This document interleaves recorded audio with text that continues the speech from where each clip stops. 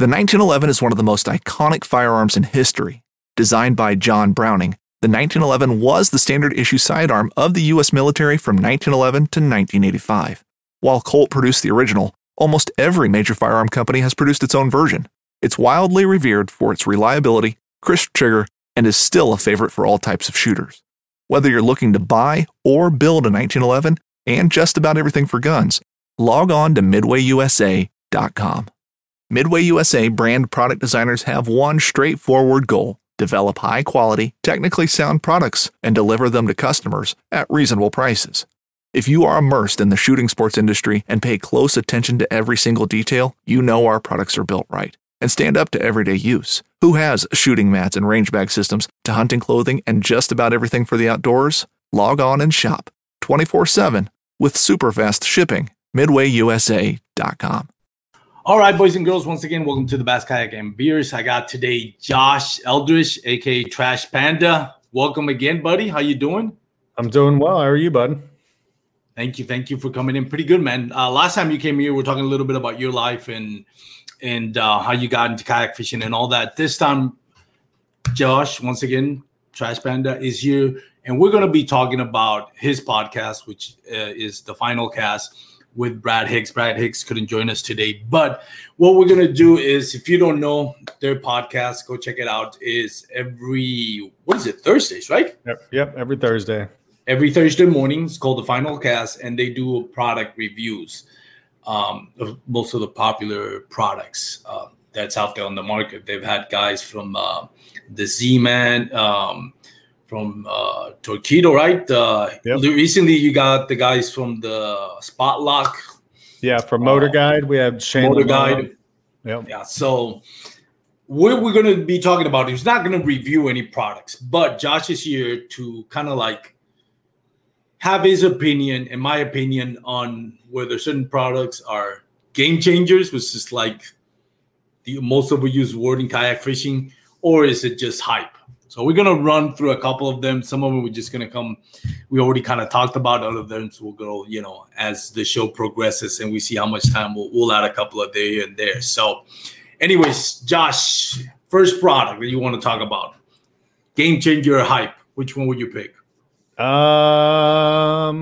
in the product or like something that I think was a game changer? What do you Either mean? one. One of the most popular products. Let's start off with I don't want to start off with all the good ones. I want to leave something till the end so people get engaged. But let's start off with like jackhammers. Okay. Because that's always like a good polarizing subject or bait, I should say, where some people think it's overpriced, some people swear by it. What is your thoughts? Game changer or hype, considering the price? I think that it was a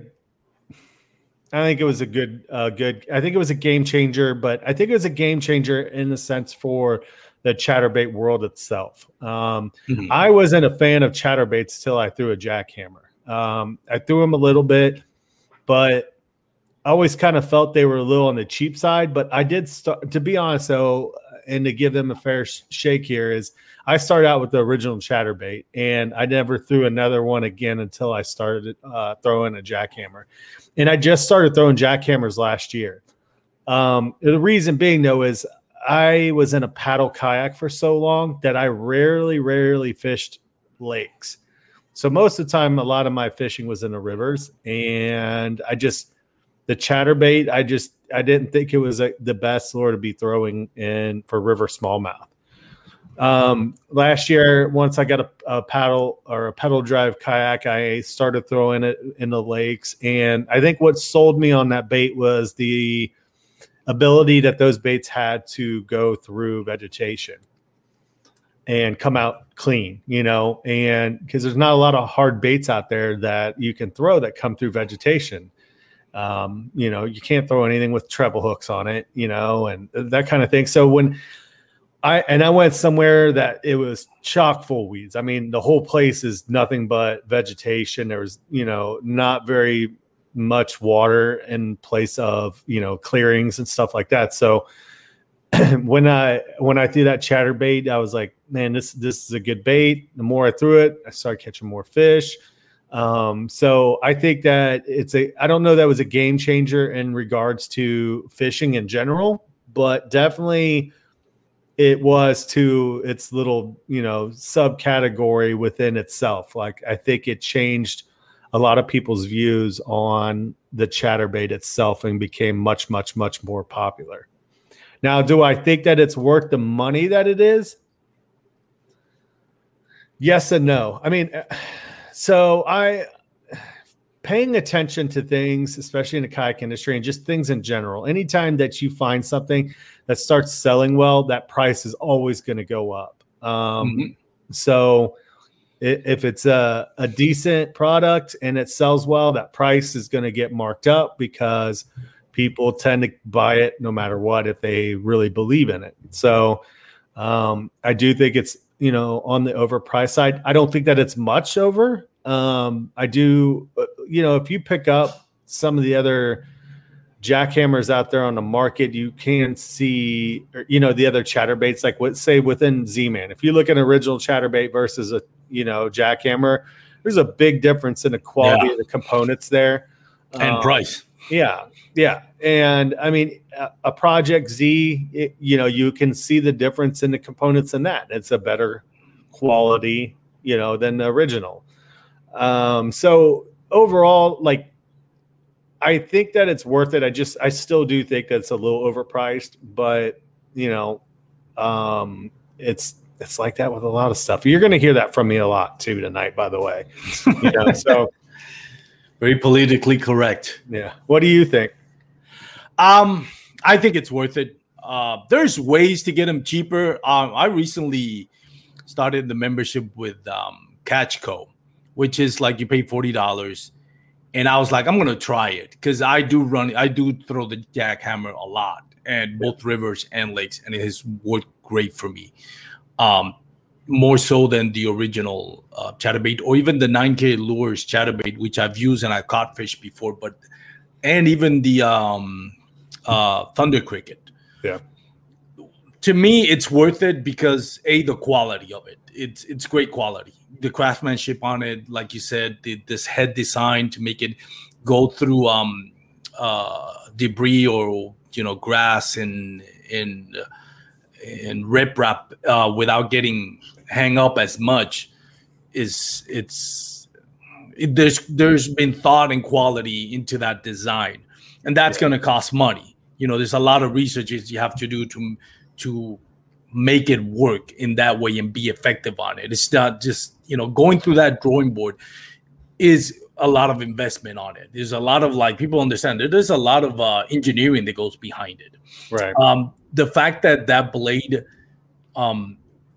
starts vibrating no matter how slow or how fast you reel it, as soon as it hit the water, it starts vibrating. Where even some of the like the cross-eye for Z-Man, I'll say it's a piece of crap. I've had the cross-eye for Z-Man. I tried it to say, well, I don't want to spend so much on a chatterbait. Let me see if there's another chatterbait out there that I can work. And I tried the Z-Man cross-eye. That's a piece of crap.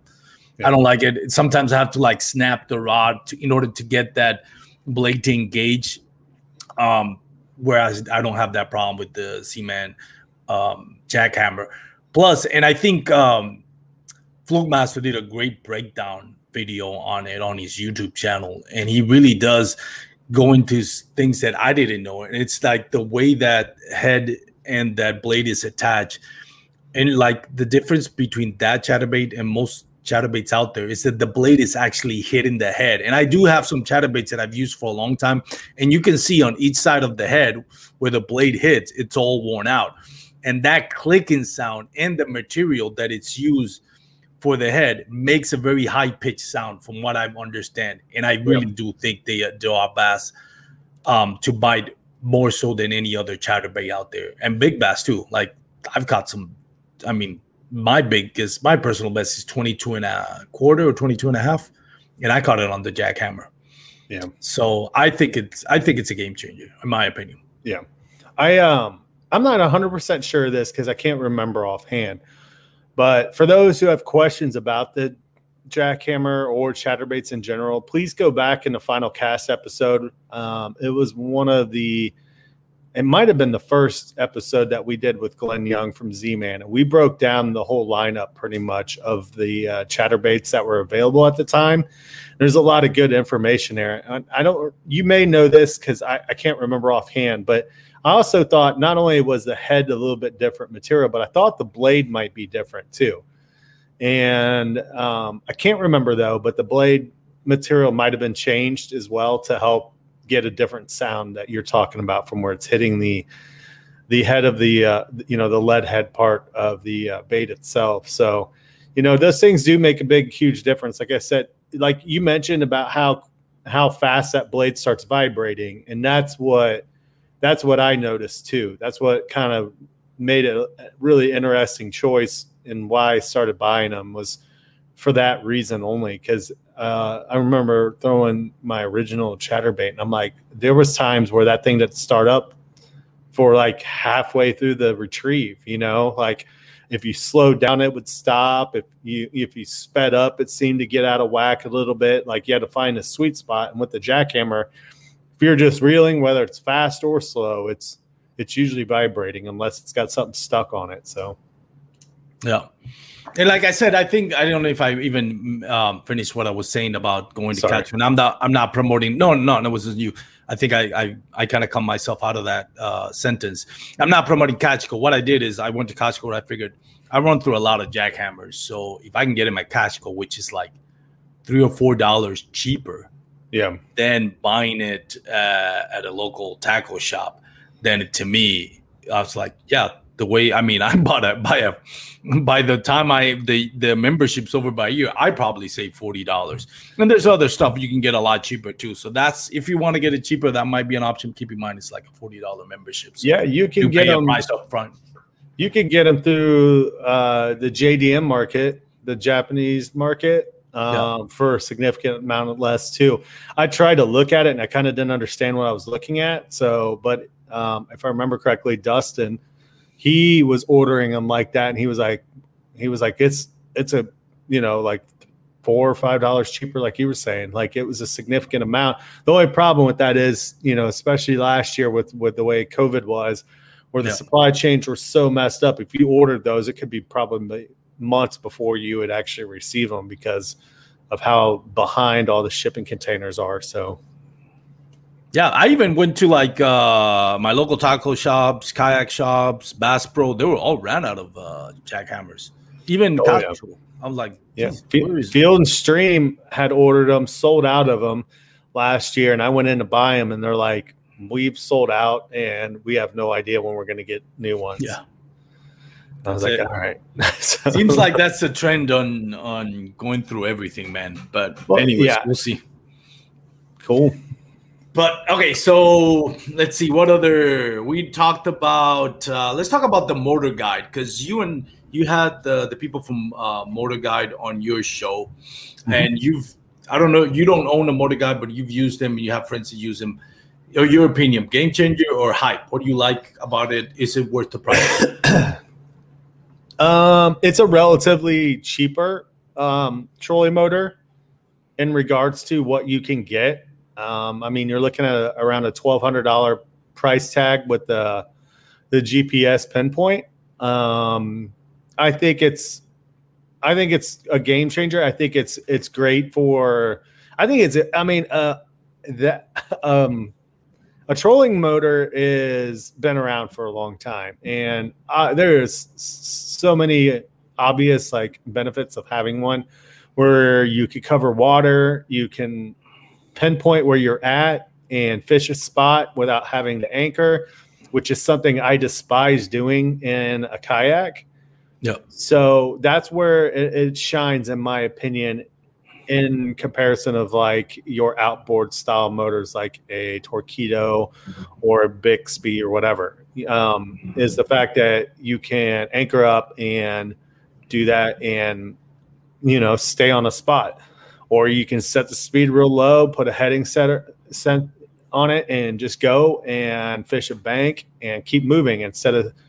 There's nothing I hate more than being in a kayak hitting a spot, catching a fish, fishing it, and then realizing, all right, I got to move on, and then pulling your anchor. It's so much wasted time, especially if you're into the tournament scene.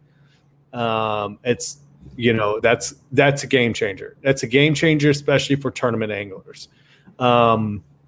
I think that the price tag is not bad on a motor guide in comparison to what Torqeedo or, a Bixby's comparable to it, but there's a lot of stuff that you have to buy to put those outboards, those motors on that you don't have to do necessarily with a, as far as like the steering type of stuff, you know what I mean? Like, if you're going to go and you're going to get the pinpoint GPS, you're going to have a handheld remote where you can control it that way. I've heard of guys even mounting the foot pedal style in their kayaks, that type of thing. So when you get a Torqeedo, there's a lot of stuff that goes into it as far as getting steering cables and this and that. And if you're going to do hand steering, you got a throttle control. You've got, you know what I mean? There's just a lot of stuff to kind of go into it. But at the same time, the cost of those has the battery in it, those outboard style, like the Bixby and the Torqeedo. So when you do add the cost of the battery to the Xi3 for Motor Guide, you are getting up there pretty close to what you could get a Torqeedo potentially for, especially if it's used. The new 1103 is pretty high up there. You're looking around $3,000 and then whatever kind of steering stuff you need to try to get for it. But and Bixby is around 1,100, I think, and that still needs the mount and the steering stuff put on it too. So the Bixby's around an 1,100 with just the motor and the battery. And like I said, you have to buy probably like $500 extra worth of stuff or close to it, possibly. But I think it's a great thing. The thing that impressed me about Motor Guide and Xi3 was they saw the market for what people were doing with it, and they were buying them, and they were cutting down the shafts, and they were like, you know what, let's just go ahead and make the 36-inch shaft. And I love that about companies. I love companies that are in the fishing industry that see the growth in the kayak industry, and then they try to get their piece in there. And that was a great idea, because every time you cut that stupid shaft down, you void your warranty.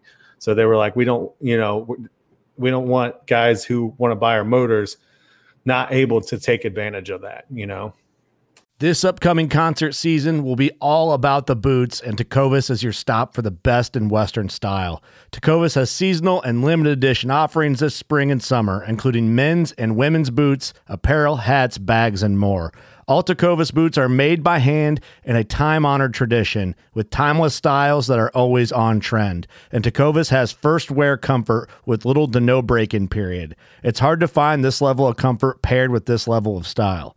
Stop by your local Tecovas store, have a complimentary drink or two, that's WCB style, and shop new styles. The smell of fresh leather and friendly staff are at your service. Many stores even have leather custom branding to make your boots truly personalized. And with regular live music and events, there's no in-store experience like it. If you can't make it into a store, just visit tecovas.com. That's TECOVAS.com. They offer free shipping on all boots, as well as free returns and exchanges, and ship right to your door. Go to tecovas.com and find your new favorite pair of boots today. That's a good point. Yeah, and then when you see stuff like that, you kind of appreciate it, because it shows that they're listening, to kind of to their buyers, to the people that love this sport, and that's always good when you get some big company to kind of listen to what you want and then come through with it. You always want to support that. Now, I haven't used a motor. I'm not against motors. I just like the exercise of it. I'm not this old purist like, oh no, motors are the devil, they should be bad. No, if you want to have a motor on your kayak, by all means have it. I know, and it depends. If you're going out fishing, I know guys that go fishing because they want to feed their families. That's one way to do it. And if a motor helps you, go ahead. You're doing it for a different reason than a tournament angler does it, or somebody that's just a weekend warrior that just want to have fun with the kids and the family. I personally can't comment on whether it's great or bad. I do think, though, that they have their place in the sport. And and in the water. Like when you're talking about specifically tournaments, right? When we're talking about fishing like the Bassmasters at Lake Fork, which was on spawning. The guys that won the first place and second place, they were both on Outback. And I think I know the first place, he didn't have a motor on his. And I think the guy in second place didn't have either. A lot of guys did. But the problem was, it's like, well, you have this motor, and now you're kind of obligated. You spend this amount of money to have spot lock. And what are you going to do? Beat the banks? I mean, What's the point there? So you see that it has its place, but it's not a Swiss Army knife. It's not going to solve all your kayak fishing needs because it shines when it's summer or winter and the bass are moving out of shallow water and moving into deeper water where maybe you're on I know Brad Hicks does it a lot. When you're on a river and you're fighting the current, it shines there. But when you're fishing for spawning bass, it's not going to help you much because what are you going to do? Use it in 2 foot of water? It's not really ideal, and you don't need it really. You're probably making more noise and stirring up more water than you need to.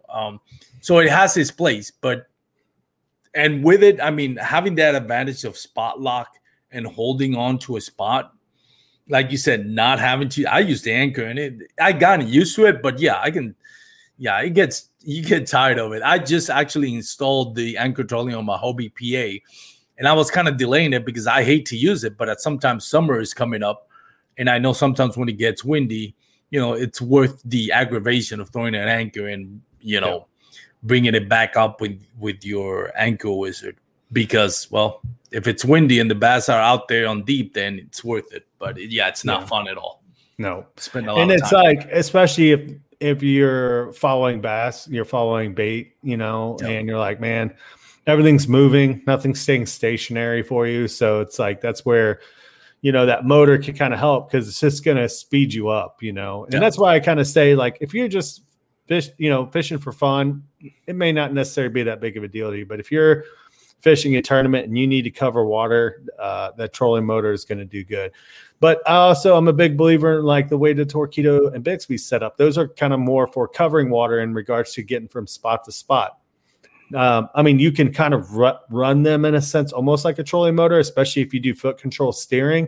You can set that on a low speed and fight the wind and use your feet to steer, and then that way you can kind of gauge, hey, I can sit here in this 10, 15 mile per hour wind facing it, and if I got control with my feet, I can still fish hands free at that point. I think that's the biggest thing with motors, especially with the trolling motor, is the ability to be hands free and to keep fishing. Anytime you're in a tournament, the more cast you have, the more chances you have to catch a nose fish. And so, that's going to help.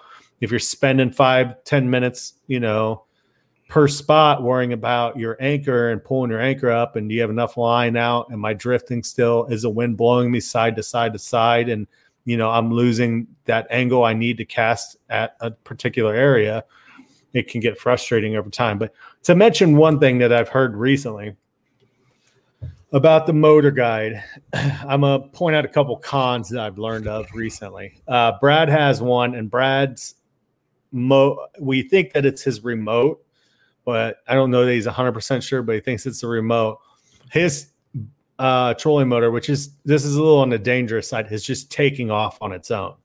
He'll be in a spot locked up, and then the motor just accelerates and takes off. And usually it's in a straight line, but he says it has turned on him a couple times as well. And so if you're not ready for something like that, it has the potential to toss you out of that kayak. I watched him do it, I don't know, 6 or 7 times on the river on Sunday. And it got to the point he got so frustrated, he just pulled it out of the water and stopped using it. So that is something to be wary of. I do know that the motor guide also was having some issues with their plugs. And if you listen to our podcast with Motor Guide with Shane Lamont. He's one of the pro staffers for them. He made a suggestion to everybody to change out the plugs. And I can't remember the brand name that he pointed out, but he said everybody's having a lot of success, but these plugs are getting burned up and melting and stuff. So those are two pretty kind of heavy duty issues. But Brad's remote issue, we think might be because one of the last times he was out in a downpour and those remotes aren't waterproof, which blows my mind.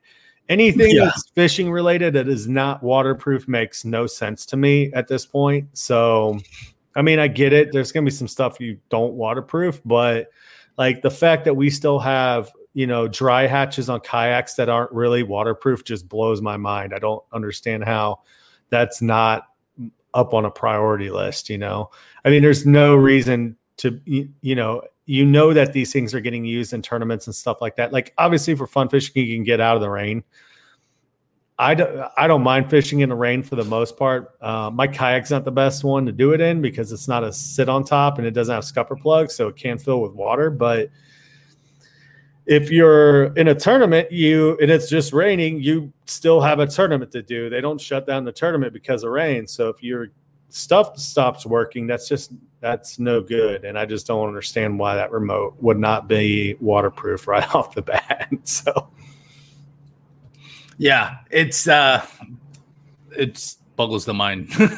I mean, there's ways to make it waterproof. I mean, and I understand maybe there's a cost involved, and maybe that cost of making it waterproof is gonna put it at a price point where it's not gonna be attractive anymore to buy. So you give, it's a lot of give and take. But here's the thing that I see in that. Okay, like that's great, but then these are the people that also call or write to these companies complaining and bashing them online. And this goes both ways for the consumer and for the company. The company ends up doing something crazy like replacing hundreds and hundreds of these remotes.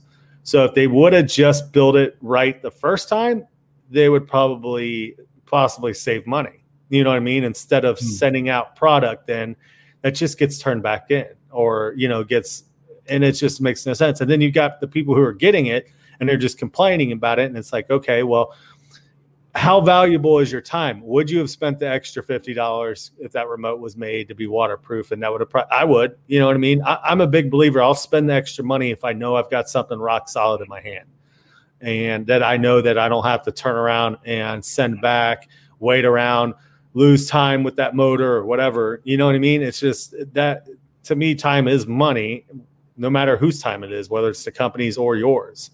So that's why I always kind of get frustrated with some things to that nature, not with Motor Guide specifically, just in general. In being a consumer, you buy products or you get a service done and you're like, I'm wasting my time, you're wasting your time. And that means everybody's losing money in the end, Yeah. That's a good point. All right. Another one that I wanted to talk about, and granted, both Josh and I haven't tried this, but we kind of saw this, and I'm throwing a curveball here at Josh because he didn't know I was coming up with this one. But the new Hobie Lynx, I wanted to touch a little bit on that because when it came out, I thought, okay, this could be a game changer. Because myself, like I have 2 kayaks now, and I have the Outback and the PA 360.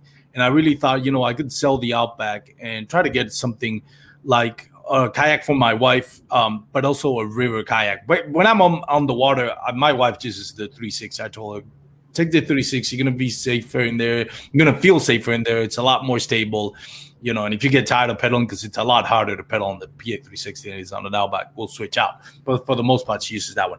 So I figured, okay, I'll get the Outback. I'll sell the Outback and see about getting a river kayak. And I was looking at the Bonafides and the Jacksons. And then I saw the video of the Outback, the Hobie Lynx. And I thought, okay, this is what I'm looking for, because I'm looking for a light boat that I can take on creeks and rivers where it's really shallow. And there's no boat ramps. There's a bunch of spots over here that I would love to take either my Outback or my PA 360. But unless the water is flooded, the river is flooded, there's no way I can get, hold that big of equipment down whatever spot that I can. So I thought, okay, this would be perfect. The price point, though, I thought, okay, if I sell my Outback, I'll sell it. It's brand new hull because they got to replace. I can sell it for like 2,000, 2,500, somewhere in between. I hadn't looked at the Lynx price. When I saw it was 2,600, that's when it went from this is no longer game changer. This is just hype. Yeah.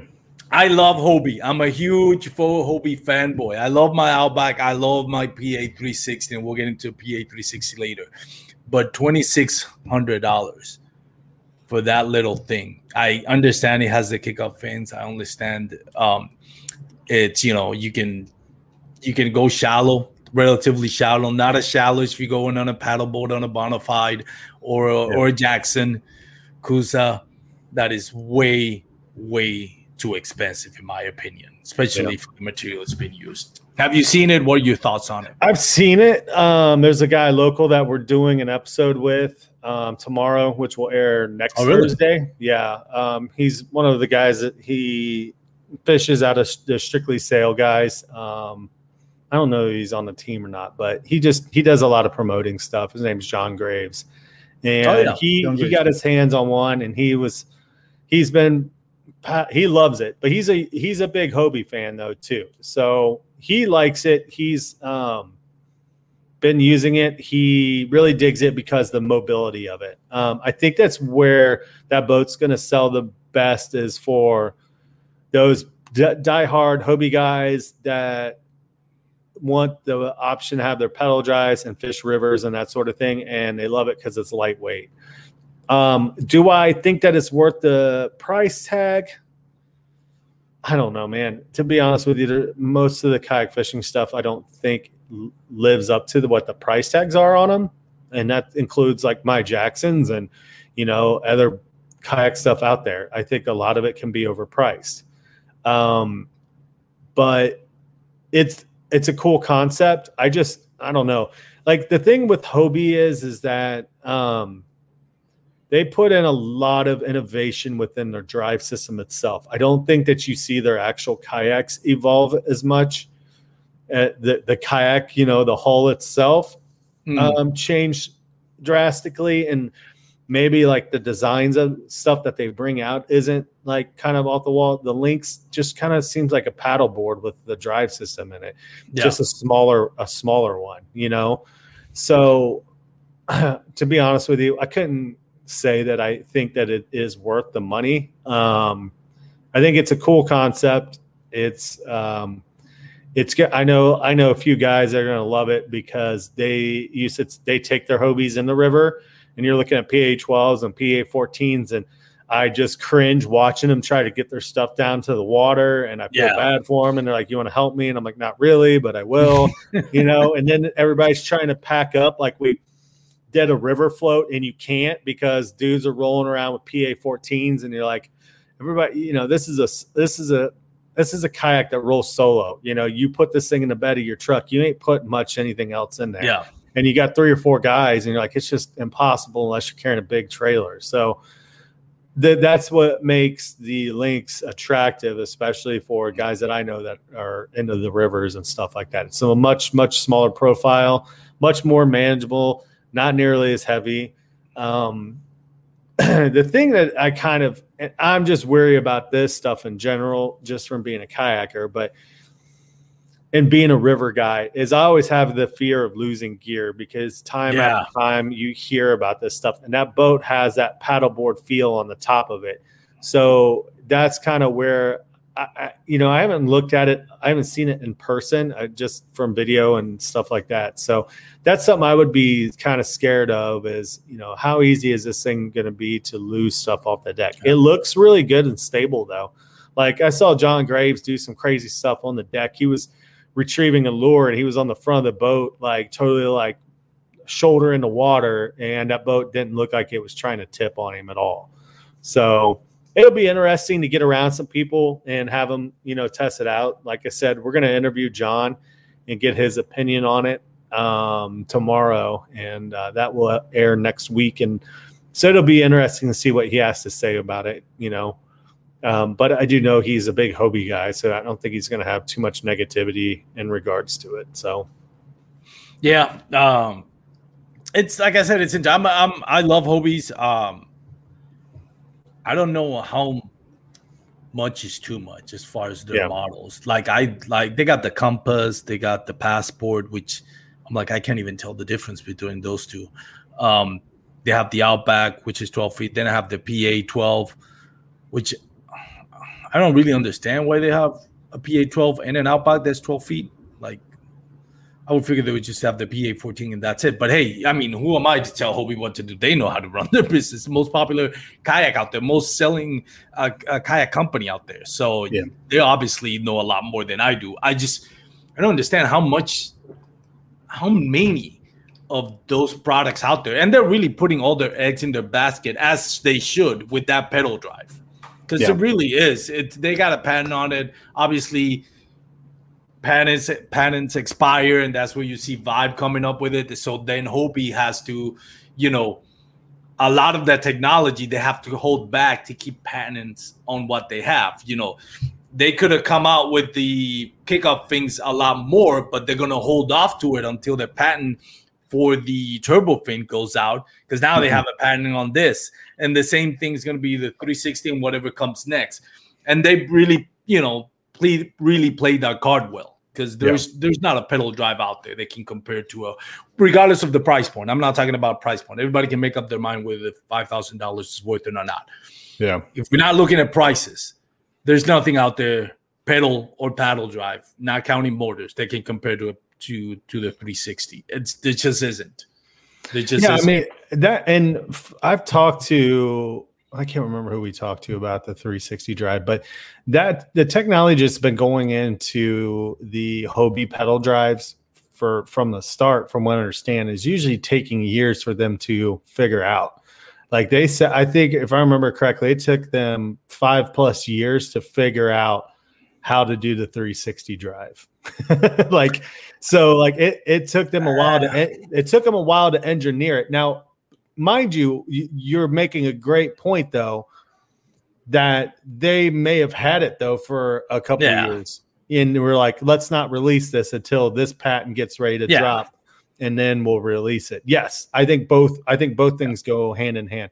The Hobie pedal drives, and this isn't, and by the way, like Hobie pedal drives, whether you're looking at Jackson's or whatever, everybody loves to bash the Jackson, drive. Yes, that first year and a half, 2 years, and people are still having problems with them. People are still having problems with the Hobie 360 drive. It's out there. I know it is. I see it all the time. But I don't hold it against them by any means. It's a thing that's going to happen with anything. You're going to get manufacturing defects, and especially when you have something that's new. And it's been tested, but has it really been tested is always a big question. Like, is it just being tested by a guy who takes it out a couple times and then he turns back the prototype back to the shop, versus a guy or girl who's fishing on the regular, 3 times a week, they're out for hours, and they're just, that thing heats up and they're just pounding away, and they're in deep water, shallow water, they're running into stuff, this stuff breaks, nothing is bulletproof. And so knives, machetes, saws, and shears, multi-tools, shovels, swords, axes, spears, hatchets, and tomahawks. If it cuts, snips, slices, or chops, Midway USA has it. Find great gift ideas in our huge selection of pocket knives and other everyday carry folding knives. Make a statement or create a family legacy with one of our top-of-the-line hunting knives. We've got a great selection of manual and electric sharpeners, too. For just about everything for the outdoors, check out MidwayUSA.com. That's why I'm always kind of like, it's like you said, do you want to spend the $5,000 on this technology? You know what I mean? Or are you comfortable with just paddling a kayak around? I think there's a time and a place for everything. I'm also big, like I've mentioned, and I'm going to keep mentioning it. There's a lot of this stuff I do think is overpriced, but it's overpriced for a reason, and it's because we buy it. If we keep continuing to buy it, it's gonna be like that. Hobie's smart. They're like, their kayaks are on the expensive side. Well, they keep selling them. You know, they make rock solid kayaks. You know, they have a lot of technology that people wish their companies were coming out with. You know, I mean, I've been in a Jackson Big Rig, and I love that kayak, and I know the drive system sucks in it. You know, like hopefully we'll keep seeing that improve. Just like any of this stuff gets improved, the more input. Just the key is that company going to be receptive to the input and the negativity that they might receive on a product that's not doing the best? Can they make those changes? You know, because I really liked the system of what Jackson was thinking about, because they were making a system and they were like, we want a propeller system, but we want this thing to be able to kick back up if you go over something. And that dagger board system is awesome for that, man. I ran over stuff and I was like, dude, it just pops right back up. No problems. But, you know, it's really, really engineered hardcore. You know, a buddy of mine took one apart and he was like, it's so over engineered. It's insane. Like, you know, and you've got a company like Old Town, though, their pedal drives are solid, man. They've got a great warranty on them. And everybody I know that's been in an Old Town has been like, dude, I love this pedal drive. They've also been doing it for a long time, though, too. You know, when Jackson did it, they were late to the game. You know, just about every manufacturer had a pedal drive except for Jackson at that time. There might have been one or two other ones like Bonafide and somebody else, but Crescent. Yeah. Well, Crescent wasn't even out yet, I don't think, when they made that first round of FDs for the Jacksons. And so it's, I don't know, man. It's the Lynx, though.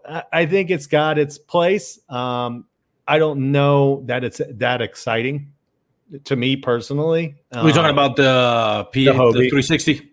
No, the Hobie Lynx. Oh, the Lynx. Okay, we're back. Yeah. Go back to what we were talking about. Sorry, we kind of got off topic. No, that's good. But yeah, I think that I don't know that it's a little hype to me. I think that it's a cool idea, though. I don't think it's really that exciting overall. Like, it's just a different kind of platform they stuck their drive in, you know. But I like to see that from Hobie, because for a long time it wasn't like that. You know, they weren't coming out with like a new design hull, different kind of kayaks like that. You had like kind of like smaller or bigger versions of the same kayak. Like you have a PA12, PA14, you have an Outback and a Compass. Compass is like almost like a small Outback in a way, you know. And then you got the Passport, and then so it was kind of refreshing just to see a new hull design and a new like platform like that, for sure.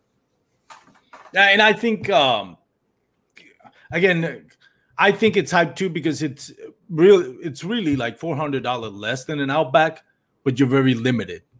I want to say not limited, because you can take it in some places where you, depending on the water access that you have, that might be harder to take an Outback or PA360. But at the same time, I mean, open water on a lake, that I don't care how stable that is, that ain't gonna be fun.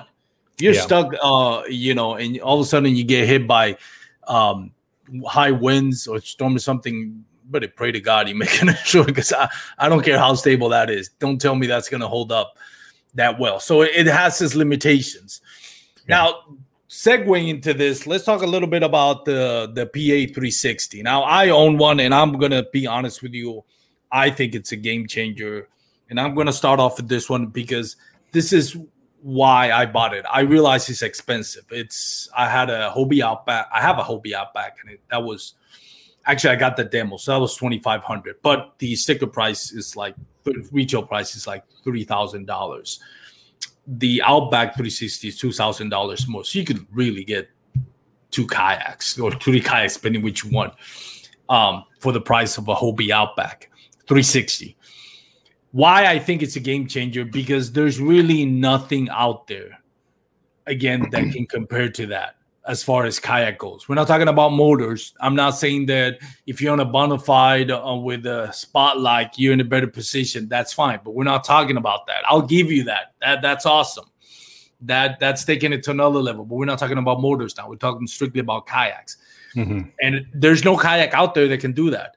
My big thing I got it was like, well, I wanted to put to improve my game, I wanted a place where I can put my rods horizontal instead of vertically just sticking out. I broke so many rods and wasted so much time trying to untangle rods because I'm trying to get to this spot and I forget I have a rod in this low-hanging branch or tree or low-hanging bridge, and I break them, I tangle them, and I got tired of it. I found a lot of tournaments that I was like, I wish I can hold that spot, but I either gonna have to sacrifice how many rods I take with me, or I'm just gonna have to find another spot or waste a bunch of time trying to take him out of the back, put him in front of me, pedal, try to get to my spot, and then put him back on. So that was my main reason why I wanted to change out of the Outback. I love my Outback. It's probably the best designed Outback kayak out there. Talking about the Outback, just so angler friendly in so many features. But that design by the PA360, even though I don't like the deck design as much, I love the fact that it had that horizontal storage. Vertical storage. Is that what I'm saying, right? Yeah. So, horizontal storage. There we go. So the 360 was kind of like, okay, well, if I'm going to buy it, I'm going to go with 360. And it saved you so much time on the water. The way that I like to fish, I like to go into deep creeks and rivers where you have access from the boat ramp. So being able to have those kick-up fins and maneuver I've been on creeks that I can barely touch both sides of the bank, and I can still turn my PA360 around with little to no effort. You pull up the skeg, you pull up the rudder, and you turn that thing to the side, and it'll turn on itself. That's a big plus. Not having to, when you have like an Outback or any other pedal drive kayak out there, you have to make like a U-turn. Where in this case, another thing that happens when you go into deep creeks, you're bound to get hung up on low branches or grass or riprap. Being able to just point your pedal drive and beeline it directly to where your bait is stuck, it's a major plus. It opens, to me, my style of fishing, it opened the door to me to open areas that I've always wanted to fish, but I didn't want to go through the hassle of it. Right. And it makes it quicker to retrieve your baits, to move around. And it does show up, to me, it does show in the results. When I fish on tournament, I was like, yeah, I wouldn't have gotten to this spot. Plus, the added fact that thing, which blew my mind. I did not realize how fast that thing can pedal. It is extremely fast. It's a little heavy. It gets you tired quickly, but it goes really, really fast. So in my opinion, I do believe it's a game changer, even though it's price point, just because there's nothing out there. Yeah. What about you? It's definitely a game changer.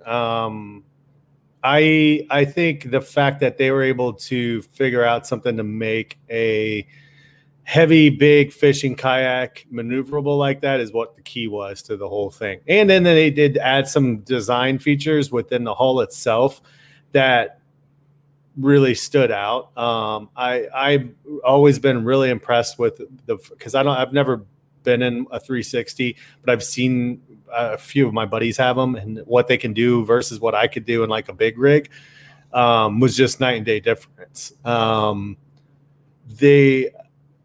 The whole PA14 360 platform is so angler friendly, it's unreal. Like, it is set up for fishing any lake you want to. Like, it's a boat that you can get out on big water and feel comfortable on. The things like the system that they use for your why did I just forget it? For your fish finder and stuff like that, for the transducer, that's awesome. That's a thing that people kind of get frustrated with, was having the arms over the sides of their kayaks, that sort of thing, and having side view, and now they have a system where it can drop down and pull back up a little bit. That's awesome.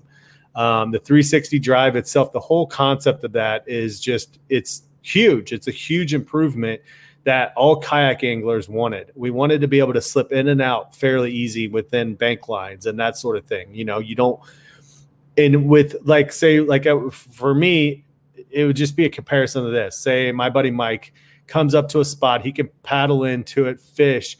And if he needs to make adjustment because the wind is blowing him close to the bank, he's just kicking and it's moving sideways. As to where I have to circle back out of the spot and come back and make this, that's just a big giant waste of time. And a lot of pedal drives, man, it takes, so they all vary. Obviously, some are going to be turning wider than others. But the fact that Hobie made that 360 drive and gives you the option to move pretty much in any angle that you need to, and you're not having to move out of the exact spot that you're in. You can just make small, minute adjustments and keep fishing. So it was definitely a game changer. I remember seeing the video that they made where it looked like synchronized swimming. Whether there was like 3 of them all next to each other, and I was just like, dude, that is awesome. I was like, and to be honest, like you kind of look at how these other systems are, and you're like, I don't know how they would be able to do this without having the fin technology about it. Yeah. That's the thing that makes it able to do that is Hobie's original drive system. The way it was set up looks so weird. You're like, you've got these fins, and you're like, it's so different than what everybody else ended up coming up with. They thought outside the box. It wasn't, hey, let's design this after what boats use a boat motor, and we're going to build something that's not a prop, and and it's evolved. Like you said, you've went from having the original Hobie drive system, and it added the 180 system, and then kick up fins, and then this, and now it's the 360 drive, and it's like they've constantly keep innovating that drive system, and when they came out the 360, everybody was just, yep, gotta have it. I mean, I knew people that were in other brands forever, and when that 360 drive came aboard, they jumped ship and went over to Hobie because they solved a problem that everybody had been complaining about and having issues about when it came to kayak fishing. Yeah, it's true. So I think it's a game changer. Again, whether you want to spend $5,000 on it, it's another matter. If you can't afford it, then it's definitely not worth it. I think what I'd like to see, dude, the most now from them is if they started adding that drive to all their lineup. That's interesting. I don't know if they can. Well, they're not going to add it to the links. I'll think probably tip over or something because it's. I don't know. It's heavy though. The drive is heavy. I don't think if you can put that on an Outback, I can see how you eventually an Outback would be awesome. It would be. They would have to redesign a little bit of the hull because I think that thing you will crack the hull. Really? With that Outback, it's a lot heavier. Yeah. A lot have been said about the drive. I've only used it for a while. I use it like 2 or 3 times a week. I've had it for 3 months. I haven't had a problem with the drive. I think a lot of people. Well, first of all, from what I understand, the drive, when it first came out, the first generation was, I think, like plastic bearings. Since then, from what I've been told by the kayak shop, is their metal bearings. The one that I got, which is more like a second generation drive, does come with metal bearings. If you have the plastic bearings and you break it, they will replace them. As long as it's on warranty, which it should. Because I think it's only been out 2 years, and the warranty I think is 3 years, something like that. Oh, I'm not sure, but fishing like a local isn't just about catching fish. It's about connecting with the environment and the people who call it home. It's about hearing the stories and traditions that have been passed down for generations and sharing unforgettable moments with the people you meet along the way. Fishing like a local is having an experience that stays with you forever. And with Fishing Booker, you can experience it too, no matter where you are. Discover your next adventure on Fishing Booker.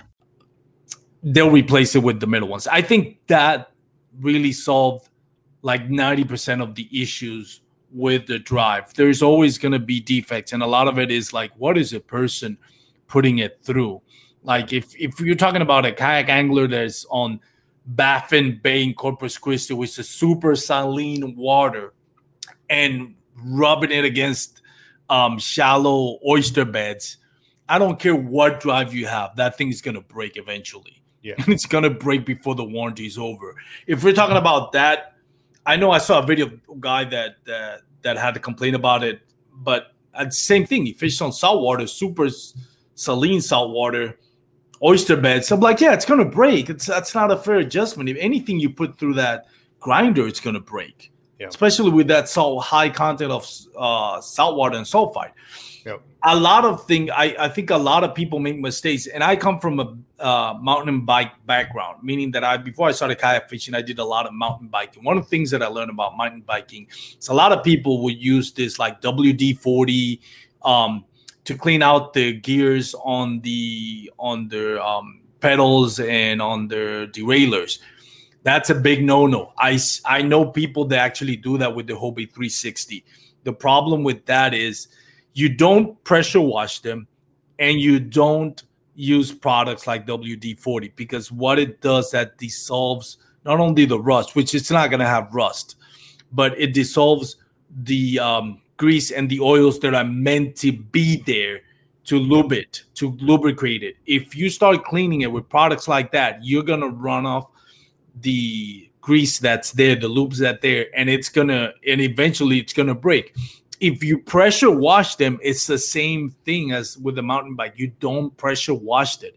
It is not meant, because now you're getting moisture into those deep seals where moisture is not supposed to be.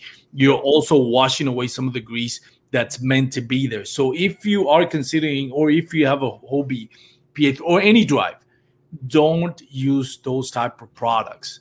They're not meant for that. Do not pressure wash them. I know guys that do that, and then they complain that it's not working. It's not working because you're not giving the right maintenance. You're over cleaning it. Yep. Just read the manufacturers, go to the Hobie forums, and ask them, what products should I use? How should I clean it? And they'll give you a straight answer, better answer than I can give you. But just be mindful of how you're cleaning it. There is such a thing as over maintenance, and I see a lot of guys doing it. Yeah, power washing anything mechanical like that's usually on the bad side. I used to ride motocross back in the day, and I don't know if you remember this, Armando, but do you remember, how motocross has the shocks up front, and you got the big fork shots? And back in the day, they used to put those tubes around them. That was like a collapsible style, like accordion looking tubing over your fork. They found out later that those things were worse than what they were originally made to do, which was to protect it from dirt. Well, when you're riding motocross, dirt gets in there no matter what. It doesn't. They weren't blocking anything. So what was happening is that the dirt and stuff traps and stays in there.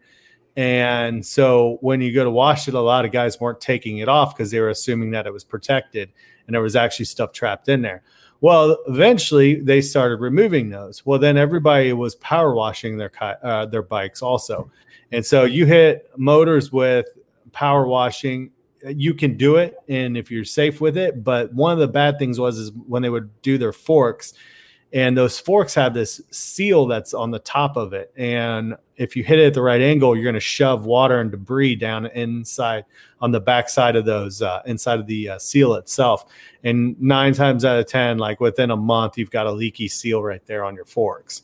So it makes sense. Like, be gentle with it. If you're really trying to do a good job cleaning, then bust out stuff that isn't going to dissolve grease, but wash whatever you need to wash off. Most of the stuff you're going to have on a drive system that is in water is not going to be oil-based. You don't have to worry about it being like, gunked up to where you need to use something that's going to dissolve oil. Like a mild detergent. I wouldn't even trust using Dawn because of it, because Dawn is such a good grease fighter.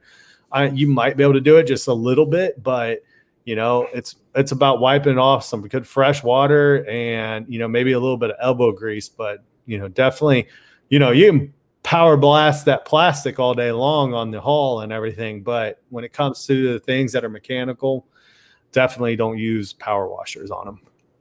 Definitely not. Well, Josh, thank you so much for coming on to the show. I really appreciate it. I've had you here for almost an hour, so I know you're a family, man. You got your kids, so thank you so much for joining us, man. It's a fun episode. Always honored to have you on the show, and looking forward to the final cast, man. Next episode, that's going to be exciting. Yeah. Next week, what do you have? Yeah, go ahead. Next week go ahead. We'll that was going to ask. Yeah, next week it'll be Hobie Links. This Thursday we have actually I've got it sitting right here. The company is called Atola, and they sent us a eyeglass, or a sunglass retainer system. So it's something new, something we hadn't done before. So we were really excited to kind of do the episode and got to learn some stuff about it. You can kind of hear my opinion about it, because at first I was a little freaked out by it, because I was like, man, that thing looks uncomfortable. But it ended up not really being that bad at all. So it's kind of a cool episode to learn something that looks so simple, and some of the stuff that they, what they thought about, and the testing, and, the product development, what they had to put in regards to come up with something to see, and so it's pretty cool, and it's a good episode. And that'll be on this week. So. Perfect. And for those out there listening, you can check it out. You can go out to our library on Pedal and Fin and look for the Final Cast. We have a bunch of product reviews. What's been your favorite product review that you've reviewed? I don't really necessarily have a favorite product review. There's guests that we have that come on that are, it's a fun time to talk to them. And, especially when that they're super knowledgeable in what they're talking about. One good one always is Glenn Young from Z-Man. He's always a great interview. He's a really nice person. He likes to joke around with me and Brad. He's gotten comfortable with us. And so that's always a good one. And I don't know, man, there's times where, sometimes I'm like, I don't know how the interview will go. And, you get pleasantly surprised by, certain people that you talk to. So, I really like people who are receptive to criticism. I always get afraid to interview somebody and point out a con or an issue that I might see with the product, and have the fear of them not reciprocating it very well. You know what I mean? Like, they might not receive it well. They might get offended. And I'm like, it's not our show is not intended to do that by any means. We just like to give an honest, unbiased opinion on stuff that we've tried or we get our hands on. And then that way our listeners and, the kayak industry or kayak community can form their own opinions about it. It's like we were just talking about, we talk about the Hobie 360, and I have buddies that are Hobie 360 guys, and they will trash the Jackson kayak system. Chris Anderson, Mike Grimsley. I'm going to point them out just because they're my buddies. I love them. That doesn't matter. But they, and they both had bad experiences with it. And, but at the same time, like I've talked about before, I've seen the Hobie 360 drives have their issues. It doesn't matter to me, really. You know what I mean? All this stuff. Here's the thing is nobody ever, a lot of times you're not going to see the uproar unless it's negative. Like a lot of times, if you're having a good time with your product, you're just enjoying it. And 9 times out of 10, you're really not saying much about it. And that's what's cool about us having the podcast, because we have kind of a voice for it. We can be like, hey, here's what we found about this, that, A, B, and C, like whatever. But, I'm a big believer that everything has its issues. Yeah. There's good and there's bad. It always will be like that, and 9 times out of 10, when you're reading something about it, a lot of times it tends to be on the negative side, because that's the people who are going to speak up about it.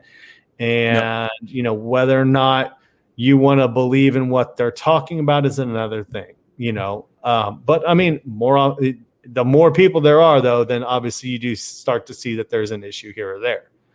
Like when we learned about the Motor Guide remote, like that might be an issue, because Brad's talked to a few people about it, and they've been like, yeah, I'm on my 3rd or 4th remote, and be like, all right, that might be something they need to take a look at and fixing, but it is what it is. It's nothing new to the world of, industrial products. You make something and stuff's going to break. What you thought worked, it may not work, for the long term. It might be a short term thing. So it's like the Hobie replacing those bearings.